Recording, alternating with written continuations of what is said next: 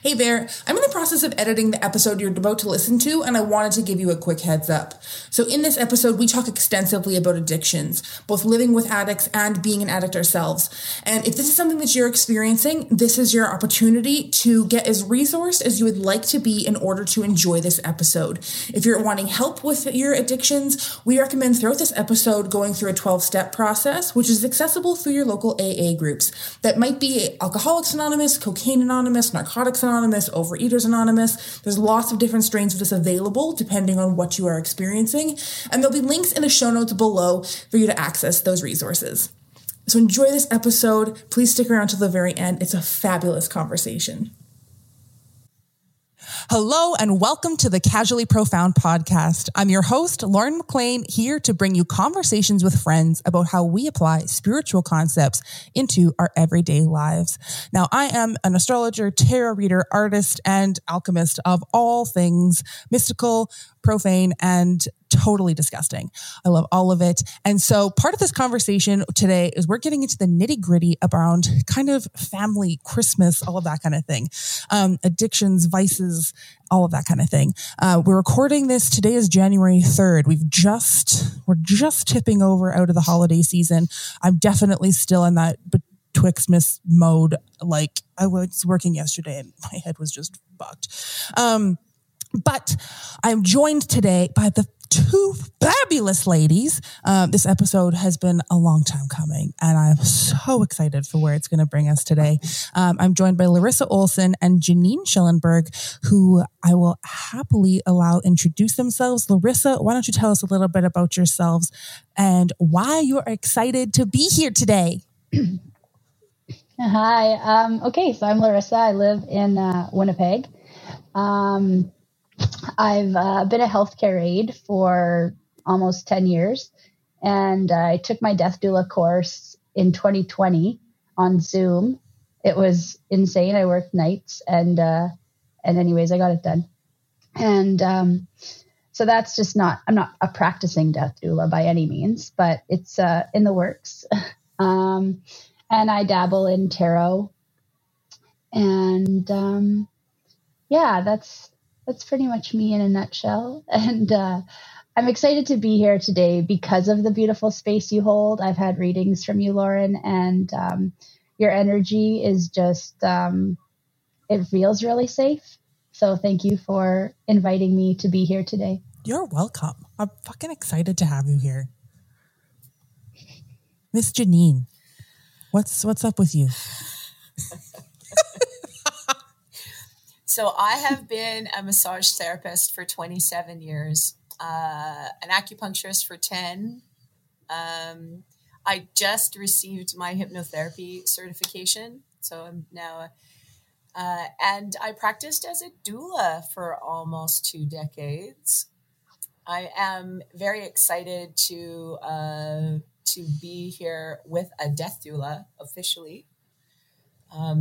Because that's one of the things that has accidentally happened to me through most of my career. Because where do people go when no one knows what to do with their hurt? They find a massage therapist and take it there, right?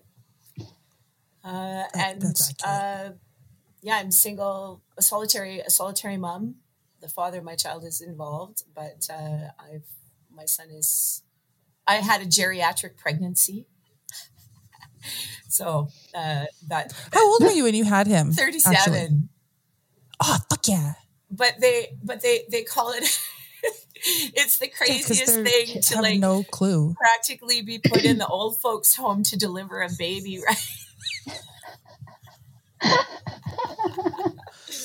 So just here to say that it really comes down to yoga. I think if you're going to have a baby in your late 30s or early 40s, you have to. You can't just sit in a chair and eat Doritos all by yourself. It won't work out well. I mean, yes, you can sit in the chair and eat Doritos, just not continuously. That's all. Doritos. I never ate Doritos. I shouldn't even use that word. I'm sorry. So just like that, I plugged Doritos. It's okay.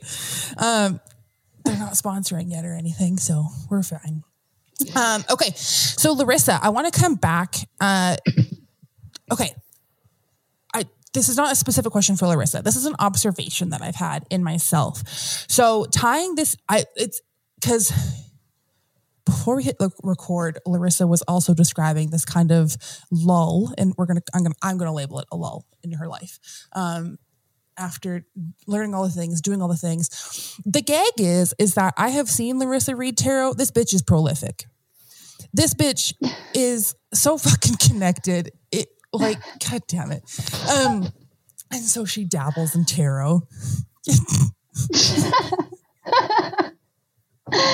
I guess there's like this fear of being seen, you know? So, and I guess like another thing I can say about myself is I'm like a recovering addict. So, and like very codependent. So, what happened was a few years ago, I was an addict for 10 years. And so 3 years ago, I found this codependency, this 12-step fellowship and with the people problems. So I went and I had quit. No, that was 2019. I quit drinking in 2020. Nope, 2019 I did. Yep. I'm trying to like figure out where I was. Quit drinking and doing cocaine. I was still smoking weed. And my sponsor in my 12-step was like, maybe you should go to a group for substances. And I was like, really? Like, I don't know. You know, I'm living paycheck to paycheck, not able to pay my cousin her rent and borrowing my parents' vehicle, but my life is manageable. It was not, in fact, manageable. So I went to this substance program and it honestly changed my life.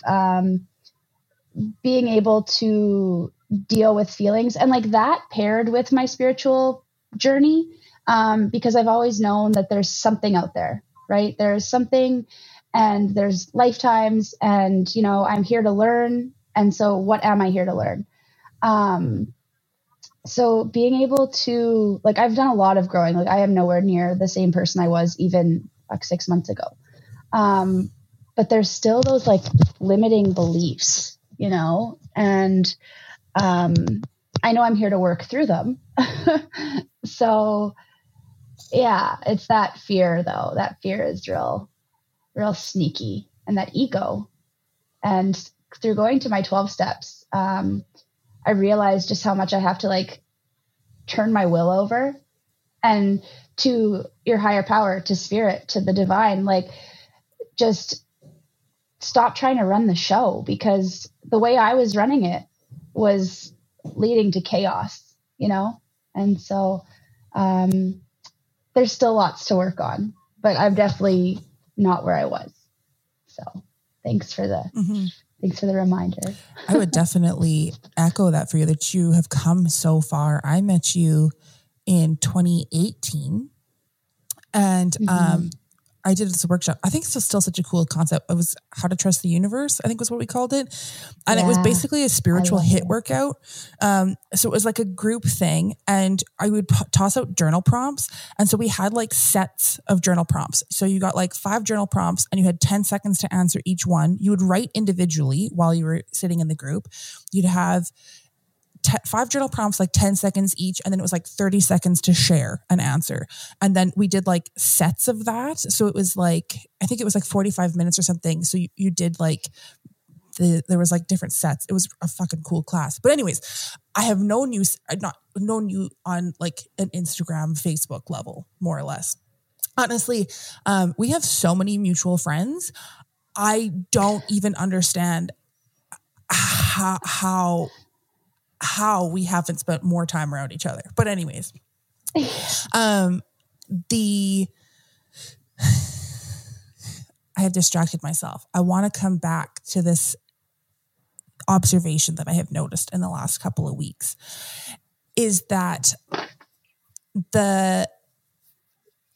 I'm curious to see how this has played out for both of you in your lives, because I feel like I'm seeing a little bit of it, in just the little conversations that we've had already, is that like, so for myself throughout Christmas, I like fucking knocked it out of the park this Christmas. like spending time with the family. I went back to Manitoba for a few days, spent time with family, on both sides of my family, saw some cousins, that kind of thing. I only spent time with people I really wanted to spend time with, managed to like stay out of the drama, managed to not get caught in the regular patterns, didn't spend a fucking moment bawling my face off like I usually do. Usually have to like pause and go spend 3 hours bawling my face off and then come back and be like, everything's okay. And didn't have to do that this Christmas. It was fucking amazing. And then I got coming home and back to Alberta, which I now consider home. And it was when I got back that it was kind of this like uncertainty. There was an uncertainty. I would like to call it a low. It's not like a depressive low or anything like that. It's just this uncertainty, this like kind of, what the fuck is the word for it? It felt a little nervy. It felt a little questioning. It felt a little like, do I really know what I'm doing? Do I really know? Like, it was kind of just coming down off that like great high, holy shit, I did it feeling, right? And I feel like this is common, that this, not of all Christmases, but of this year specifically, there is something in the airwick, there's something in the planets that there's this like slowing down period right now. And of course, Mercury's in retrograde, Mars is in retrograde, Pluto is in retrograde right now. So all of the things are literally slow. And they are literally slowing down, and we're coming up to a full moon on Thursday or Friday, something like that. And so there is stuff that's going to be revealed, but I'm just curious because Larissa, when I hearing you talk about yourself and this like fear of being seen and that kind of thing, I would hasten to guess that it's more of just this like turn inward that the universe is bringing us to right now. Because you are so beautiful when you do your readings, when you're just doing your life. Like, it's such a pleasure to see you, even if it's just around the internet. It is such a pleasure to see you and to see you doing your thing and to see you doing your tarot or whatever the fuck the thing is that you're doing. Because you have such a vivaciousness around it. And I know, Janine, you were telling me earlier too, that you're taking a hard break, you're taking a hard reset, hitting that reboot button, coming up here right away. And so I feel like everybody, the collective or a large collective of us, is being brought to this really slow, it's not an apex. The apex is high, but it's like that slow part of the trough of the energy field. Can I interject something about please, what Larissa said? Please stop me from talking. Absolutely. So I don't think we can talk about Christmas without talking about addiction. So that's like, and do either one of you know who Gabor Mate is? Have you heard of the realm of the hungry ghosts? When the body says no, Larissa, are those? So what I did to live through Christmas, my own self this year, was the myth of normal. And I don't know that I know that I'm saying something publicly on the internet right now. So just recognizing that. But addiction all of it is based on our inability to appropriately connect safely with other people. So the recovery from that, how do you create community around that when you yourself have chosen? Because I'm like you, Larissa. Now, I'm not 10 years sober or anything like that. I have a pretty healthy relationship with the substances that I use, probably except for chocolate and sugar. That's really a big bad ugly for me. But in general, and I have many loved ones who are still very actively practicing addiction. Right. My favorite cousin disappeared into a meth pipe two winters ago, and we don't even know where she is. She's gone. The whole family, no one's heard from her in like a year. Right. So there's just this, how do we have families and connection when we're craving for connection? I just told Loren before that I'm going into an ashram for the winter. I'm leaving on January 15th till April 15th into Yashodhara in the Kootenays to do 90 continuous days of yoga and journaling. And I am totally watching people around me go, oh, you can't do that. Mothers don't get breaks. And meanwhile, I'm the one who's not in a bottle of vodka. I'm not buried under a bag of blow. This is me making my choices to be okay. But part of the reason I'm going is because I need community, right? I need this. And even what we're doing when we come together like this, to hear you say what I know more about your history, Lauren, than maybe you know about mine, but to be together, to, where Christmas, we celebrate Christmas with people that we wanted to be connected to our whole life. And the connections are right. And so then I just really feel the heart space of where you're at, Larissa, in like, good job you, first of all, not falling into a bottle of Kraken over Christmas, or who knows, maybe you did. And you have to now deal with the fact that you go through the downbeat of, because addiction is a journey, right?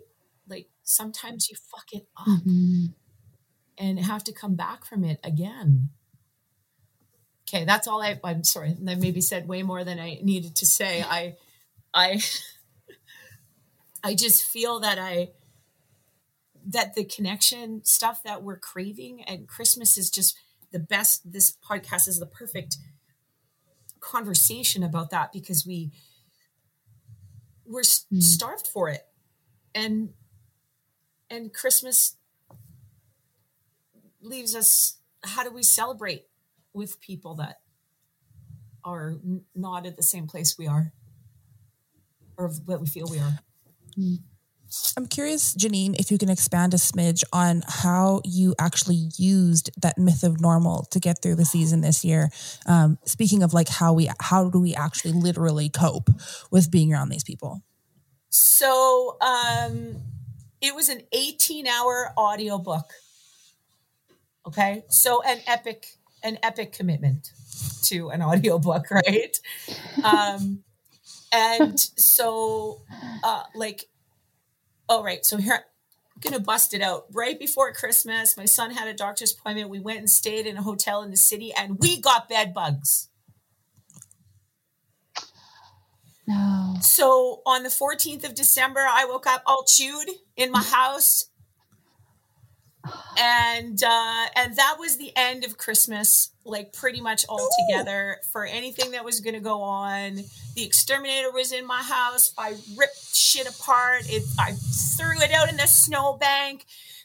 There's chemical and poison, pesticide, and no clothes, and my life is gutted to the bare bones. And fuck, was I mad, because I'd planned my first connected Christmas with a newly sober family member, which I was super excited to have, because we've had drunken brawls at Christmas over the years. Like, somebody gets drunk and somebody gets punched in the nose. Like, I kid you not.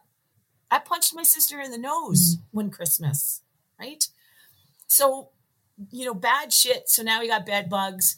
And I didn't even know what to do with myself. Like, this, just ready to connect in healthy ways. I had plans for things to be kind, and it all went in the fucking toilet.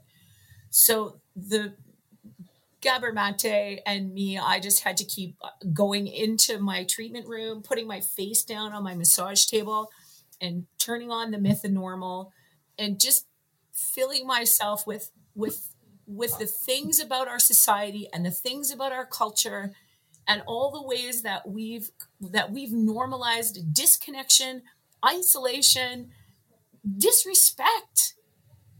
And he just hit it in every way. He's trying to educate the medical community as well, so that we're not having our caregivers aren't shoveling us shitty strategies that really, there's no pill that's going to fix the fact that we each need to be heard.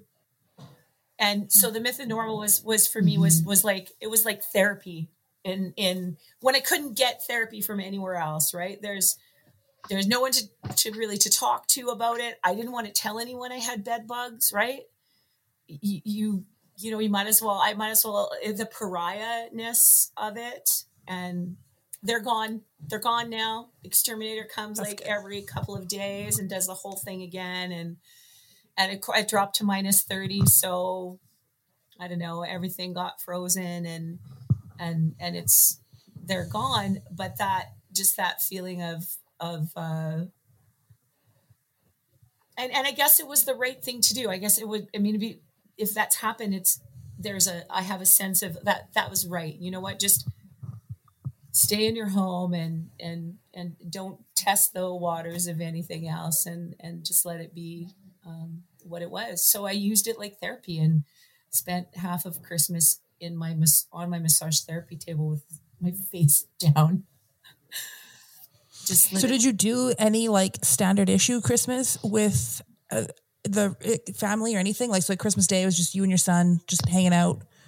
Yeah, mostly my son swearing at Fallout 4 loudly with the sound of bullets echoing through the house, right? And swearing a lot of fuck, and I'm like, me and Gabor, we're in the basement just trying to hold it together, right? Like, gonna be okay, and it's so not okay.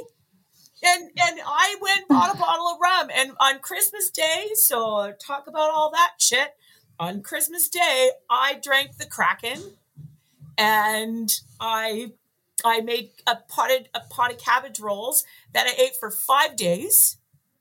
And hid from the flying bullets, and that was our Christmas. So maybe I didn't do as well as I meant to. I don't know. What do you feel like you got out of that experience? I'm going to the ashram because of it. I broke my arm this year. I had replaced an anterior cruciate ligament this year. Jules got hurt at wrestling like the day, like we didn't, right between us staying in Winnipeg at that hotel. And so my son we have matching knee braces right now. But what that means is that I'm off he's practices ninjutsu and he's a wrestler. So I don't have any like extracurricular commitments because of what has happened. So what did I get out of my experience? Other than I was hungover like hell on Boxing Day, which was just a 1-day event, right? Because the Kraken is 47%. You guys know that? Yeah. Okay, I didn't know that. I didn't realize that. Yeah, I just like that. I just like. Listen, it's not.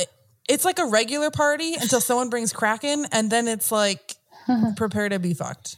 Yeah. So what I got out of it was just a kind of like, oh my God, it's like I have to step back for a bit. My world is, on top of the injuries and knowing that, like, incidentally, like I don't have to keep my son. We're on the road 6 days a week, right? Like, I thought maybe not, I wouldn't put my son in hockey or that he wouldn't play hockey because I couldn't handle that as a solitary mom. But yeah, try and do 2 sports and tournaments every weekend. And, doesn't really matter if you're a hockey mom or not. I feel infinitely cooler being a ninjutsu mom. I would argue that you are. But, having done both, not jiu-jitsu and hockey. I would argue that you're much cooler. Well, and I really feel like that there's times when our lives, and this is the one good thing about being 52 years old. I'm 52 and I left home when I was 15. And so I've got 37 years of being out in the world. And one of the things that longevity begins to teach you is like when shit breaks down, when it, you know, and people talk about this, but the sense inside of you when you've lost your lover, you lost your job, you don't have a fucking place to live, your car is broken, like when just everything is just so shit that you just want to crawl in a hole and crumble and or a bottle and drown. That there is a kind of a there is a clearing of space, right? And we can talk about that, but the actual sensation of that in your body to say, okay, now we do something else. And I think that maybe possibly even Christmas is kind of in a weird way designed to bring us to those yearly ritual events of that remind us like, okay, I'm going to do something different now. And I have the power to do that. Of course, January is a hard time to do that stuff, but you know, it's hard to get a new job. It's hard to be hungry. Everybody's done those. Well, not everybody, but you know, lots of folks are hungry. And I don't really do well because one thing that always makes me crazy, we should be grateful. There's starving people and look at the wonder of your life. People care. Someone's going to take you in and give you a ride to work and you're all good. And so, okay, so now I'm feeling depressed and shitty and now I'm going to get shamed because I'm feeling sorry for myself. I should be feeling sorry for myself for a little bit, right? Mm-hmm. Okay. Mm-hmm. Someone else talk. I ranted. I'm ready, Larissa. I've been feeling you brewing over there. Are you ready? That's so funny. Well, just to crosstalk, I had a friend just recently. He was something happened, and he's in the rooms, and he just stopped messaging me, and I was like, "What's wrong?" Like, you know, and I messaged him on New Year's because I went to a sober social, and so put on by my fellowship. So there's things out there in the world now, and like there's 10 p.m. meetings during the holiday season. So like we don't have to be alone at those hard times, right? Go to a meeting rather than the bar or whatever. And so where was I going with this? Oh, I had messaged him and he's like, "No, I'm just isolating." And I was like, well, don't feel free to feel the feelings because we went so long with avoiding them, with escaping them, with not wanting to feel the feelings because they were so much, right? They were so much for us. But don't shit in your shitty diaper longer than you have to, right? Or don't sit in your shitty diaper longer than you have to. Like, I agree, like being able to feel sad and feel like happy and scared is like necessary to this growth process, being in this like human experience. Like we came here to learn these things and to work through them.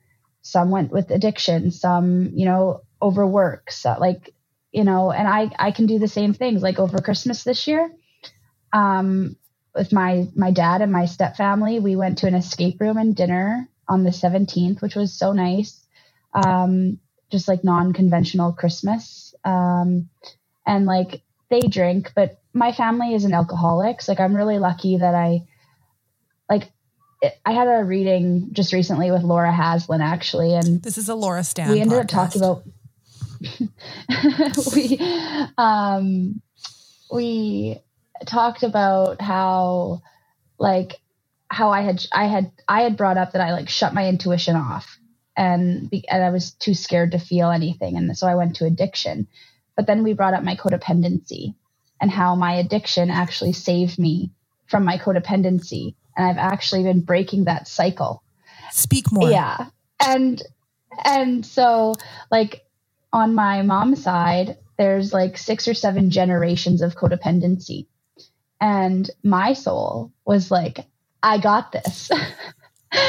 So I came down, and instead of like, I'm still fucking codependent, you guys, like, don't get me wrong. Like, I blackout codependent, like wanted to text my ex today, but didn't, because what are my motives and what am I expecting out of this? Right. And so like, no, put a pause on it and just text your friend. And that's what I did, which is great growth. But so instead of being codependent on my mom or my family, like I was for so long, I became an addict, and I was dependent on those substances. And it ended up disconnecting me in a beautiful way. Like I'm like, I don't know, like I was super enmeshed with my mom and my sisters, and now it's like way different. Like I don't just tell my sisters what I think right away. Like, well, do you want me to say something, or do you want me to listen? Like, or what do you think? I ask questions instead of just like throwing myself at them, like unasked for. But this Christmas, like, back to like overworking and whatever, like I haven't seen my mom or stepdad over Christmas. Like I worked. And so that was nice. Like I got to be around the family, and they don't drink here. So, it was good. And I went to some 10 p.m. meetings, and like in my program, like the desire to stop, like, will leave us. And like it has, or desire to use will leave us. And it has. Like, I don't know. I don't remember the last time I wanted to use like any substance. And I'm one of the lucky ones. Like I haven't relapsed, into those things. Like I'll watch fucking Chicago Fire for hours on end though, Netflix, like, man, that's my jam. If I want to escape, like I'll escape into that way, or other people like tell me your problems so I can fix you, or just get out of my head. So like, that's kind of how I've progressed, and like, or not, I don't know. But yeah, the holidays were okay. And I'm kind of feeling like, I don't know about you guys, but I've been seeing a lot of this, like New Year's, like 13, like the year being like it was a 13-month calendar, and then they changed it to 12 in like 1752 or something. And so like New Year's, yeah, it happens in the dead of winter, you guys. And like, why wouldn't it happen in spring when everything is regrowing and gaining momentum and being reborn, like in the dead of winter? So I kind of just like, I've really been like letting that sink into my being, and like that sits well with me. Like, so I don't do resolutions. Like I was an addict, so I never held myself accountable. Like me going to the gym every day is like a huge, huge thing for me. And eating healthier, and like just doing those little things, like even, so in my program, step 10 is like continue to take personal inventory, and when we were wrong, promptly admitted it. And so like doing that every morning, I've been doing a gratitude list just for the past 2 days, because I'm getting back on that little promise to myself. I'm working with a somatic trauma coach. I have a meeting this evening actually. And so that I kind of related to what Janine said about like feeling in your body. Like, so something that I've learned is like to do that, and to feel like that inner child is coming out to be seen and heard. And like, so when we did Christmas with my dad and stepmom, I was so triggered. Like I had the instructions, and I didn't read them all the way through. So learning point for me. But my dad blamed me right away for fucking it up. And I felt so anxious, and I felt it like rise. And then I almost started to cry, and I just like breathed into it rather than trying to escape it. And I just was like, I witnessed myself. I was like, Larissa, I'm here for you. Like, you're okay. You're okay. It'll all work out. And then my stepmom came up behind me and she's like, no, like you're doing it right now. Cause I only messed up like the first little bit, but it's just so crazy to witness that part of myself. Because for so long I didn't, and I I didn't feel like I was important enough to be held space for. And, yeah, so, whatever we use to cope, whatever I use, I'll try to talk it.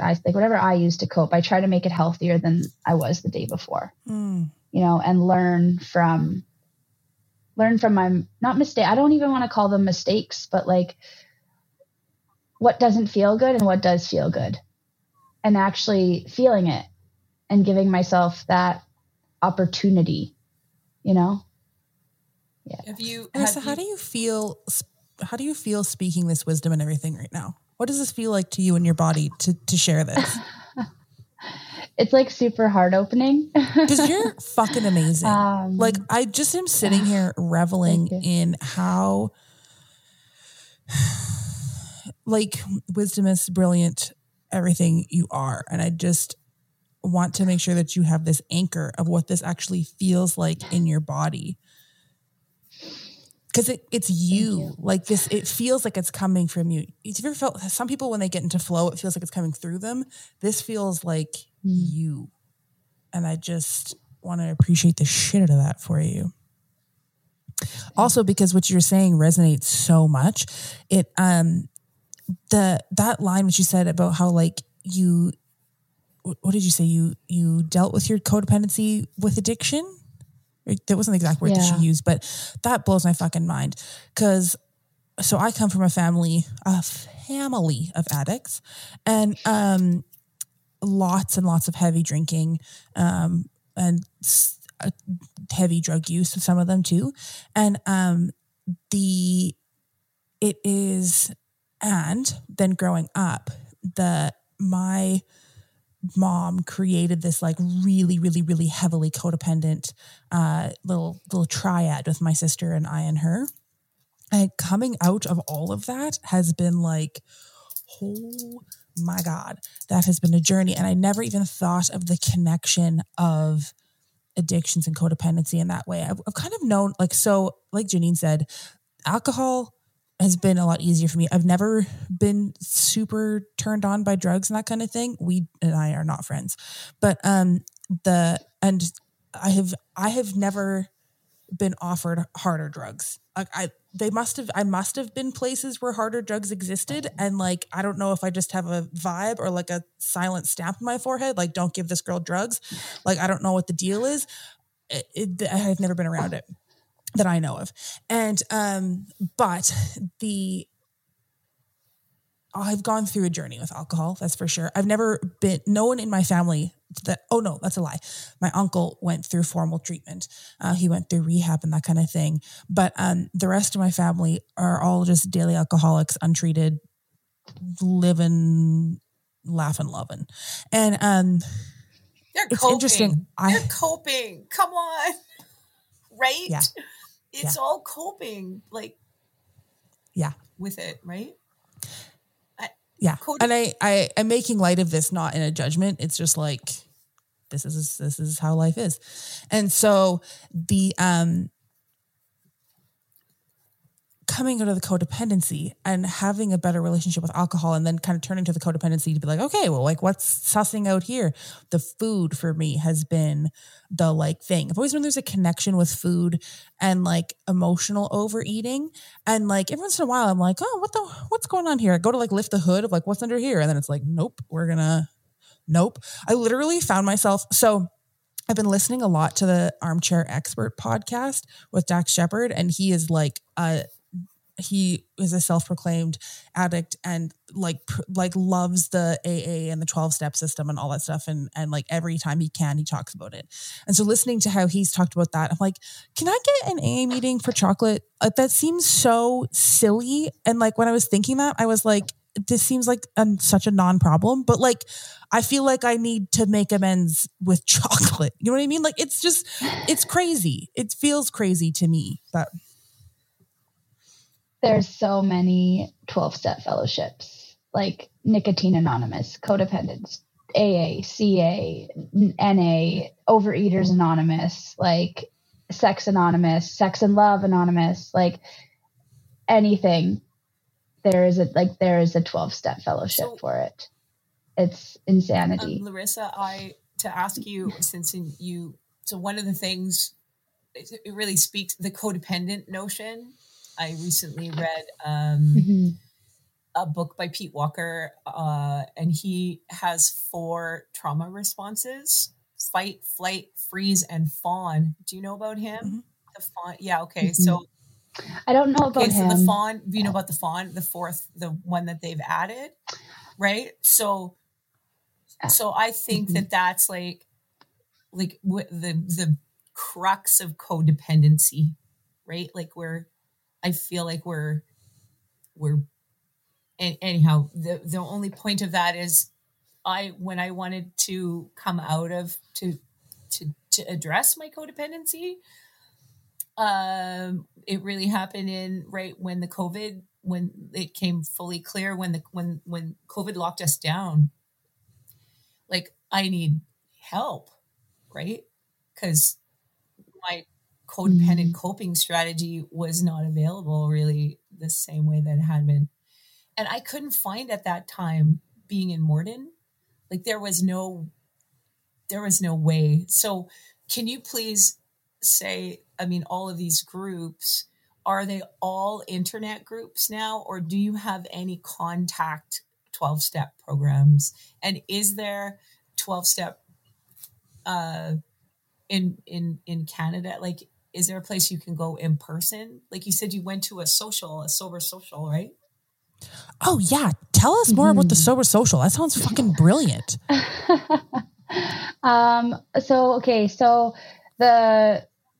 have to be careful because I can't be against traditions in speaking about my fellowships. So, but there is in person.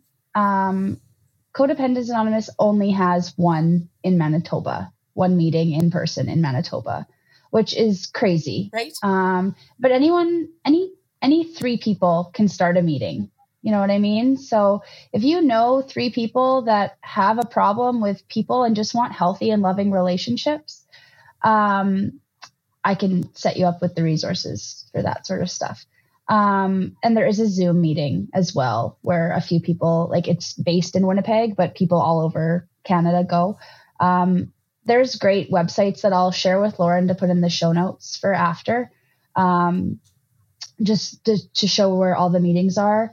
And in Winnipeg, like we have a really strong fellowship with like really good, like people with like long-term sobriety. Like I know people that are in AA that have like 50 years of sobriety. And I know people in CA that have like 25 and 30. Like that's really cool. Can I just quickly ask, what is CA? Possible. Cocaine Anonymous. I made it into codependence, and how do you gauge sobriety in a Codependence Anonymous? Like, it's a great question. I get that all the time, actually, in our rooms. So I've been to some places, some meetings, because when COVID happened, our meeting room shut down and we didn't open up right away. So I went to some meetings like out of LA, and I found this really amazing group, and they had like bottom lines and top line behavior. So you define what your bottom line behavior is.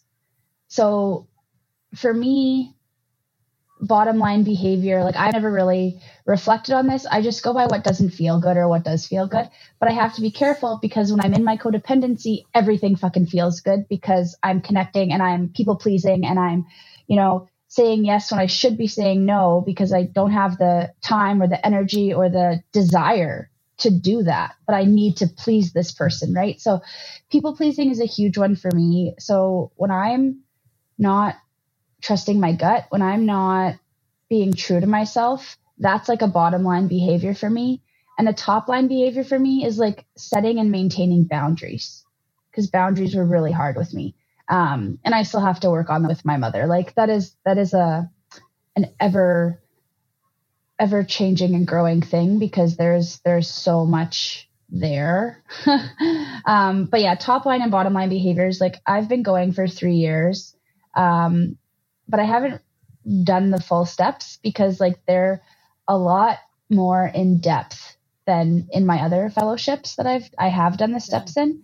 But they've worked, like the steps have worked. And that's something I can say to the steps. Like they work. They were God, spirit, universe sent, because there's people in these rooms that, you know, like I didn't have hope that I would amount to anything really before I got sober. I was like, no, I'm just doomed to live like paycheck to paycheck. Maybe I'll find, my goal was like, maybe I'll find someone to take care of me. You know what I mean? Like that's such a sick way of thinking in my mind.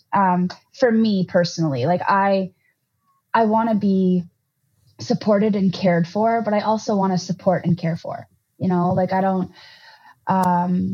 I want to bring substance to people and have it be returned. And I don't want it to be like a one-way street. Like I don't, what's the word I'm looking for?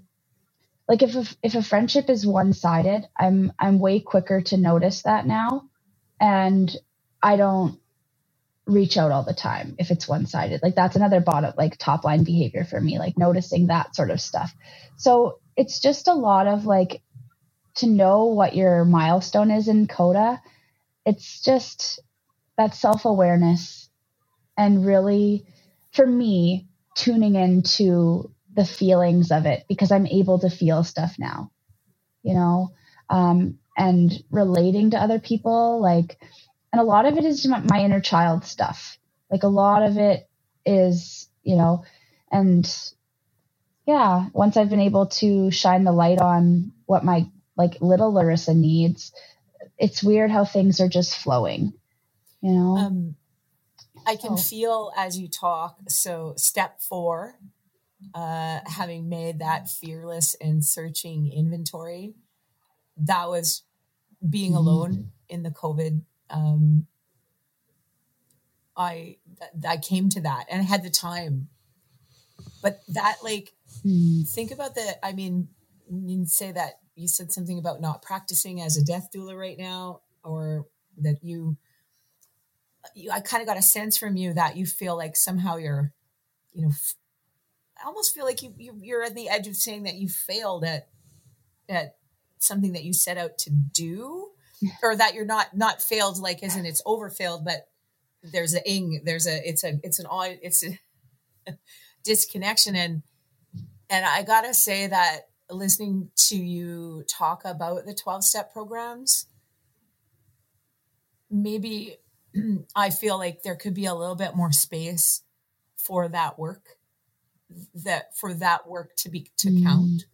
I mean, I know that you know that it counts, so I'm not trying to like build you up in that way, but I sort of am wanting to stuff a little bit of sunshine up your ass, because you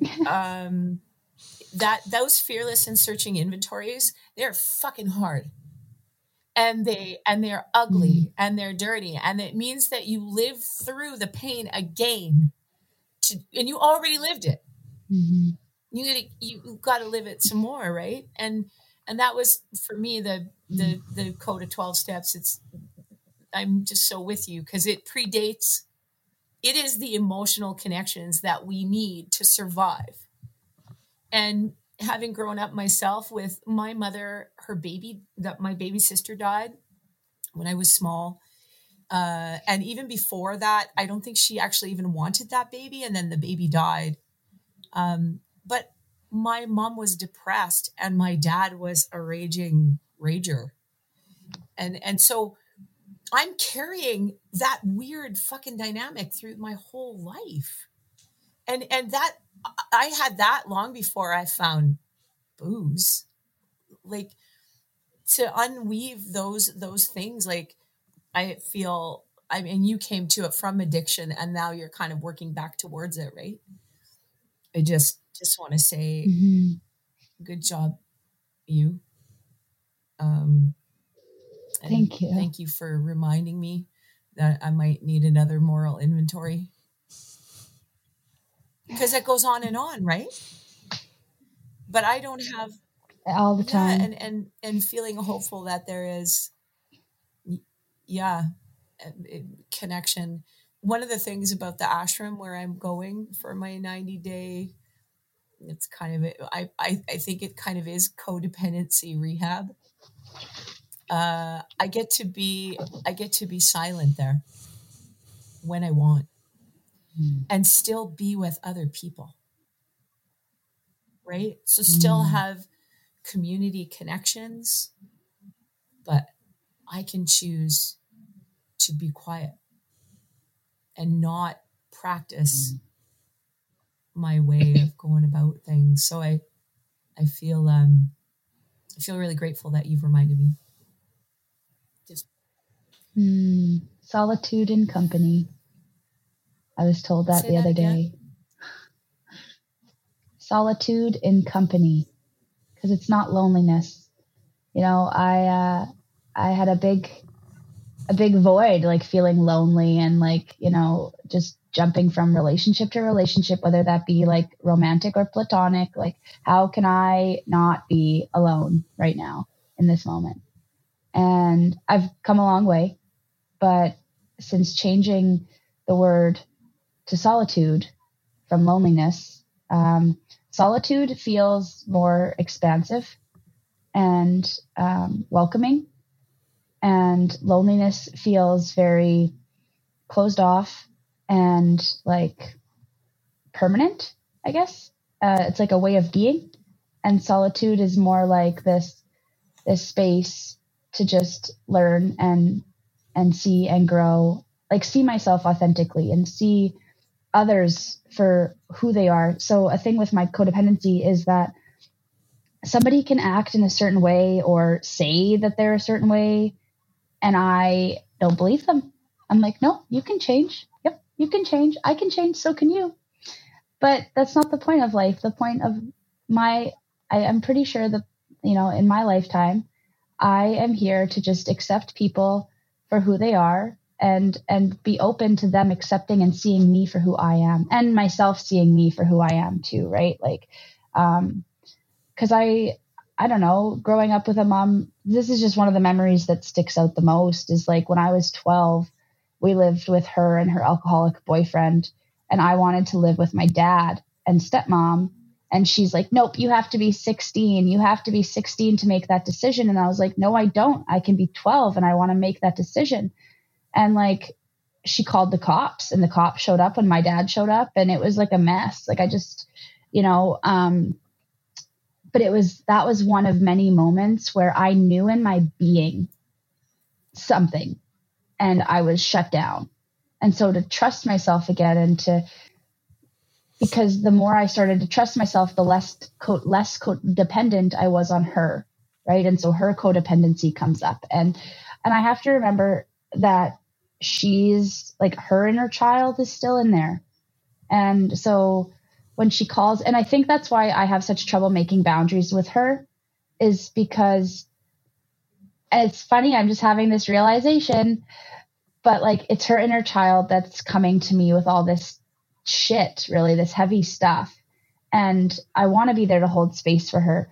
But if I'm not setting healthy boundaries with her now, even though I see her inner child, like nothing's going to change. Right. And because I see her inner child is why I should set those boundaries. Like, I grew up with no boundaries, no expectations, no rules. I got kicked out of the house at 18 for throwing like a rager party, like all the time. Every fucking weekend, our house would be the party house because my mom was always out, and like, she loved us with what she could. Yeah. Right. No dissing like, moms. No, not at all. Like, and I love her to pieces, and, you know, she does the best she can, and she did the best she could. And, like, we've had conversations about it, but like, getting kicked out for throwing parties that I had been doing since I was 16, I was so confused. I was like, what's wrong? Like, I've been doing this all the time, and now you want to kick me out? Like, it just didn't make sense. And so, but yeah, like, I've had a lot of realizations, and just having this one, like, if I continue to hold the space that I've been holding for her in a non-healthy way, nothing's going to change. And so that was just like a ping, Larissa, you got to set those boundaries for her inner child because she can't do it herself. So that was cool. So thank you. Thanks you for say listening. that you probably, like me, you learned to parent your parent for safety, right? And what's crazy is balancing, because I really feel what you're saying is balancing out that parenting people that you love and parenting yourself at the same time is like, that's really a dynamic dance, and because you do want to, and that's why some people go no contact for a little while, right? It's just like, I need to step out for a bit, right? And when it really hit me hard when I became a mom, late in life, like then if you choose motherhood somewhere down the road, you'd be like, there'd be a new level of, okay, here we go. Right? With how do I make boundaries? But boundaries are like, this woman said to me once that, so children are very wise, but their brains aren't capable of abstract thought. They're mostly in a theta wave brain state till they're around 7 years old, right? So when parents don't make good containers for their 0 to 7s, they are like, it fucks us up for life because we never feel safe. And how do you make safety?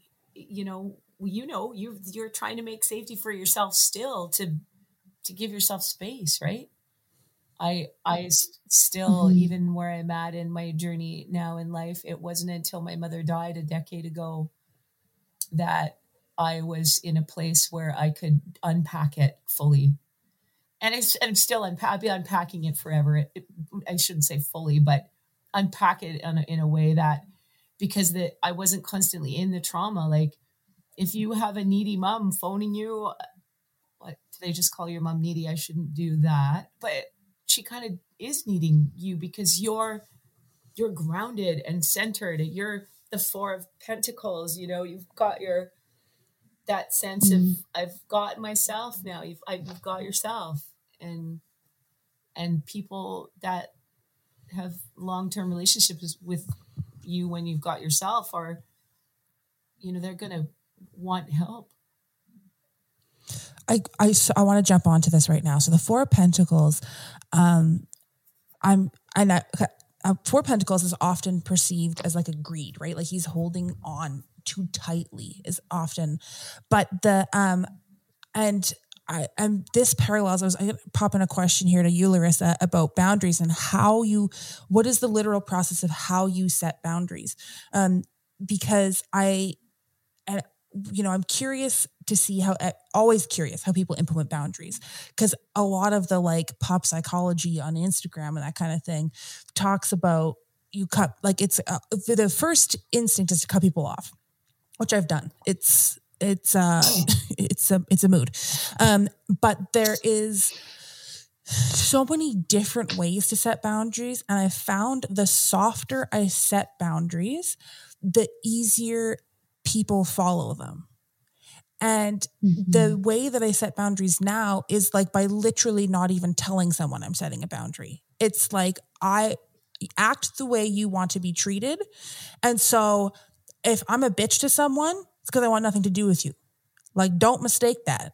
And so, or if it's not that I'm a bitch necessarily, it's that like, if I'm cold, if I'm not engaging in conversation, if I'm not texting you every day, like it's not a fucking mystery. And so to me, and vice versa, right? Like if I'm open and warm and welcoming and that kind of thing, that is the boundary in and of itself. Right. And so thinking of that 4 of Pentacles, like almost putting that on a spectrum, right? There's a way to have yourself and hold yourself and be present with yourself that is not that like clutching on to an identity, that is not clutching on to your assets to be like, I need these assets to be myself. Cause that's the surest way to get kicked off the top of a fucking tower card. So I'm curious, Larissa, what is the physical way that you implement boundaries at this point? And we can use your mom as an example if you want to. That's a great question. My boundaries have always been the hardest with myself. Like what what behavior am I going to put up with? Like, how far am I going to let this go? How much can I energetically hold from this person? So something that I've really done with my friends are amazing. Like, the people in my life are just fucking minty, A lot of my friends, they ask like, hey, do you have space? And I do the same. Do you have space? Like, and then they ask, do you want my opinion or do you just need to vent? And like, I've really implemented those types of things in my friendships. But really, like, boundaries with other people always relate back to the boundaries with myself. How in my experience.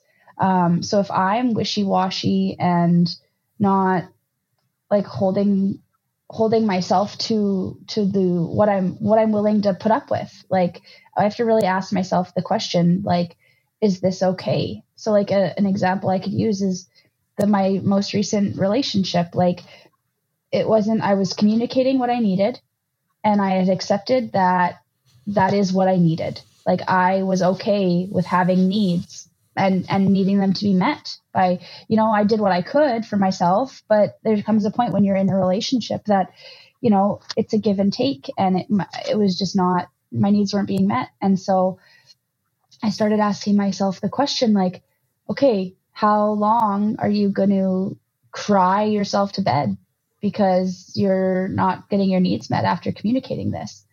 And so it just came to a point where I lovingly and amicably, like, asked him, I'm like, do you want to be with me? And he said he doesn't know. And I said, okay, well, I'm at the point in my life where I know. And I don't expect you to change, because that's not what I'm about. You have to want this too. And you have to want to do these things. And that's okay that you don't, and so then I took steps to, move out and all that stuff. And actually on the 31st, I went over and we were sharing our dog. Okay, we got a dog together in March and we were sharing her. And I've been thinking for a couple weeks now, like, is that really healthy for me? Do I really want to just, why am I sharing this dog that's not even a year old yet, And so I just said, I have to be honest with myself. And I think that the reason I want to share Fern is that you can still be in my life in this way. And that's not fair to either of us, because, we're not honoring each other. And like, we were being just friends, like, it's fine. And I still want to be friends with him. And I've told him that. But right now, like, we haven't talked for 2 days and it feels so weird. But I think the no contact is the way that I have to go with this, like, time and space, to give us both time to, like, recoup. So yeah, in a roundabout way, like, it's just, how does it make me feel? How does this behavior that this person is using or acting in what, like, make me feel? And I have to really be honest with myself, because I can lie and be like, oh, it's fine. But is it fine? And so, like, that honesty, open-mindedness, and willingness. That's one of the sayings in the big book that we have in our program, or in one of my programs. And like, the honesty with myself has been a huge growth for me in the past 3 years, because I could make myself small and put up with things forever if I wanted to, stay in situations that were way too dangerous and uncomfortable. And I don't want to live like that anymore. And so I think that's where my boundaries come into play, is because if things make me feel the way I don't want to feel, then I have to work through that fear of asking for what I need. And then if my needs are still not being met and I'm still feeling the way I don't want to feel, then I have to take action on what I can change. I don't know if you guys have heard, like, the serenity prayer, but you have, yeah. I've heard of it. I can't say that I know it off the top of my head. Grant me this. Yeah, you go say it. Well, obviously. Okay. Grant me the serenity to accept the things I cannot change, the courage to change the things I can, and the wisdom to know the difference. When I say that, it's usually grant me serenity so I don't beat the shit out of this person. Right? Like, it's that got me through a lot. And I think that's a big thing with boundaries too. Like, I can relate it to setting boundaries. So yeah, and it's a process. It's progress, not perfection. But I know that if I'm in an uncomfortable situation, like there's usually something I can do about it. Like, you know, if I stay stuck, it's because I'm not doing anything about it. Yeah. I'm curious. This is a small departure from what you were talking about. But like the way you talk about what you've learned from going to meetings and from being in these fellowships and that kind of thing, sounds fucking remarkable and like so beautiful and so poignant. And like I'm listening to you being like, I want this. And for a long time, I've definitely held the idea that like I'm not bad enough, or oh, it's not that big of a problem, or like I'm not like that kind of thing. And so I'm curious, and Janine, I think you've mentioned going to a meeting, that kind of thing. I want to start with Larissa, but like what was the impetus when you're like, oh shit, I gotta go to this meeting, and what made you stick with it, and how might someone else go about that process as well? Sure. So I've had the same thoughts, especially in my substance programs, because I never used needles. I never smoked a pipe. I never like weed and cocaine and alcohol. Those were my drugs. So there's an expression that I say, like I brought my bottom up. Like I was never homeless. I never, yes, I lived with my cousin and I didn't pay rent. Yes, I borrowed my mom's vehicle. Yes, I was borrowing money off my family all the time. Like my life wasn't manageable to the point that I didn't want to live it like that anymore. Right? Like I didn't have to be homeless to know that it's not long until I am homeless, So yeah, there's a phrase like bringing the bottom up to me, and there's no, like the vibe in these rooms is like no judgment. Like everyone is welcomed. It's a group of people that would not normally mix, but we go because we know that these steps like can save our lives. They can give us a different way of living. And you don't have to have a substance problem to go, because there's so many different types of meetings, right? Like it's just so like I've never met people so welcoming, and so like they check in on me. If I go, I'm pretty regular at going to my meetings, but if I'm not there, like they be like, hey, how's it going? What you doing? Kind of thing. Like it's like a family. And we're all learning and growing towards the same goal to be better. I think every single human being could benefit from a 12-step program, like giving, like just the way it's laid out too, like knowing that I'm powerless and like maybe not necessarily unmanageable, but just that I'm powerless, that I can't run the show. Right. And then coming to believe that there is something out there, out there. Like I have a tattoo that says everything happens for a reason. Sometimes I get mixed comments on that. And sometimes like I don't know the reason until like 2-3 years later, but like I don't know. There's a plan out there for me and for everybody. And then, turning my will over and, handing my issues over to God. The other day, you guys, so I have a vehicle new to me, and the engine light came on and I was so scared. I was like, fuck sakes, like I'm saving for an apartment, like blah, blah, blah, blah. I can't do this. And so I wrote like, I gratituded it and I manifested it that it would like go away. Y'all, it's off. Like, I don't know. It might come back on, but like it's away right now. And like, I didn't go get it checked yet, but I probably will. But anyways, then like, doing that personal inventory and looking at yourself, like step 5, admitting out loud to another person and to your higher power, 6, becoming entirely ready to have your higher power take those defects away. And that doesn't mean that, I'm never gonna act in a people-pleasing way again, or a selfish way. But it does mean that I'm going to be more aware of my defects because I've said them out loud and I've asked for my higher power to remove them. Like I'm going to be aware of what that feels like in my body and, how it looks and how people receive me. And I'm going to feel those things and I can do different, and 7, like humbly asking him to remove your shortcomings, that humility. Like I thought humility meant embarrassment and not like, and people laughing at me, but like that humbleness, like to say and admit that I have this problem, right? And to ask for help.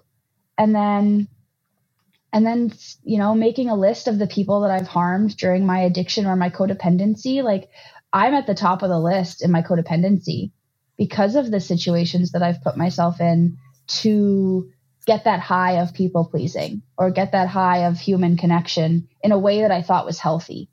And then 9, making direct amends. And so direct amends to myself is just not acting in that way or not putting up with those behaviors.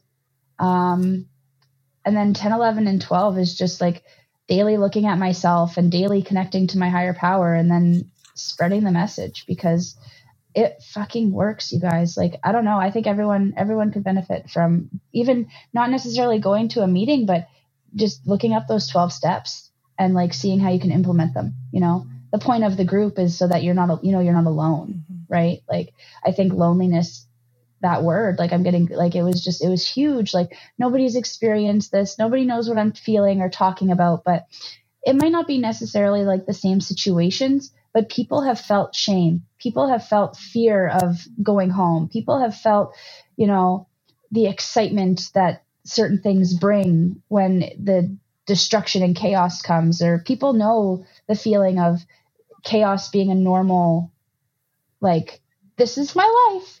Yeah. But it's, you know, so I think like that's how we relate to people in the rooms is by our feelings and experiences in that way. And, we get this beautiful gift to like grow and love and like together. So sorry, that was a long stint.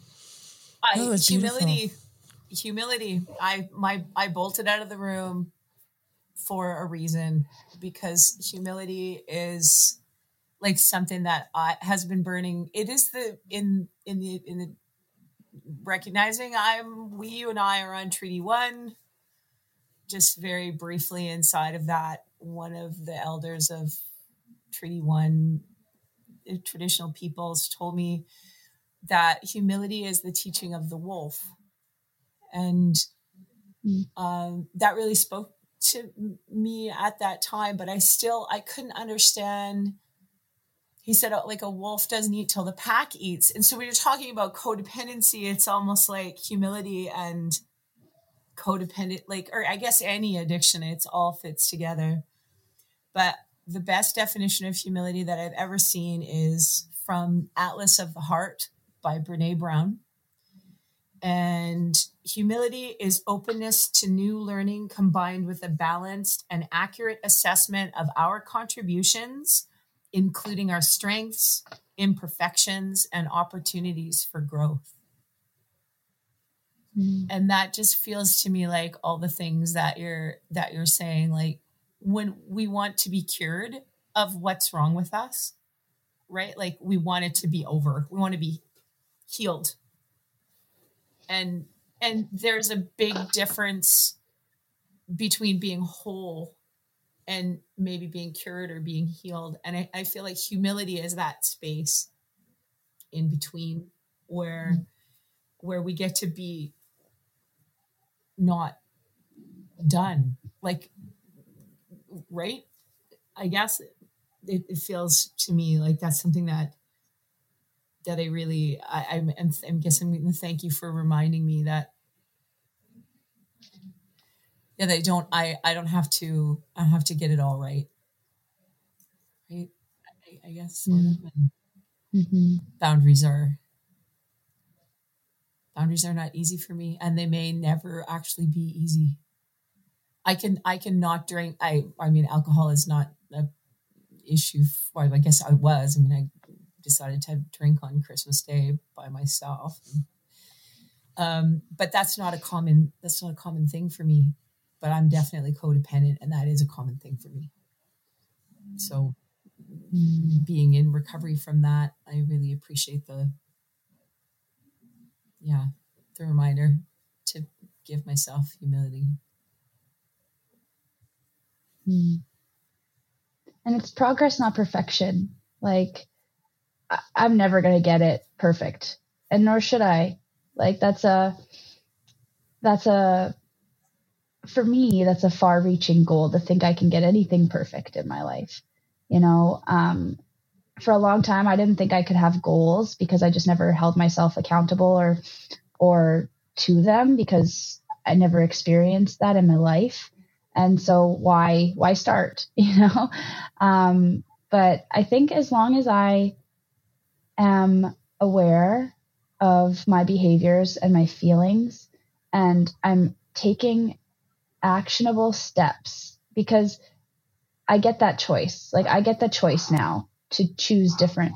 And so as long as I'm doing the next right thing, which for me, the next right thing for me, you know, like, sorry, my dog is barking. I don't know if you can hear. But the next right thing for me is what? And then ask myself that question. And, but it's progress, not perfection. Like, perfection is just something I don't ever want to strive for, because then I'll never be good enough, because there's always going to be someone that is doing this better or looks better or whatever the case may be. Right. But it's an unrealistic expectation for myself. Perfection is. So it's progress. Yeah. Well, thank you so much, ladies, for sharing your heart and your truth and everything with us. I think that's the perfect sentiment to wrap this up on, is progress, not perfection. Mm-hmm.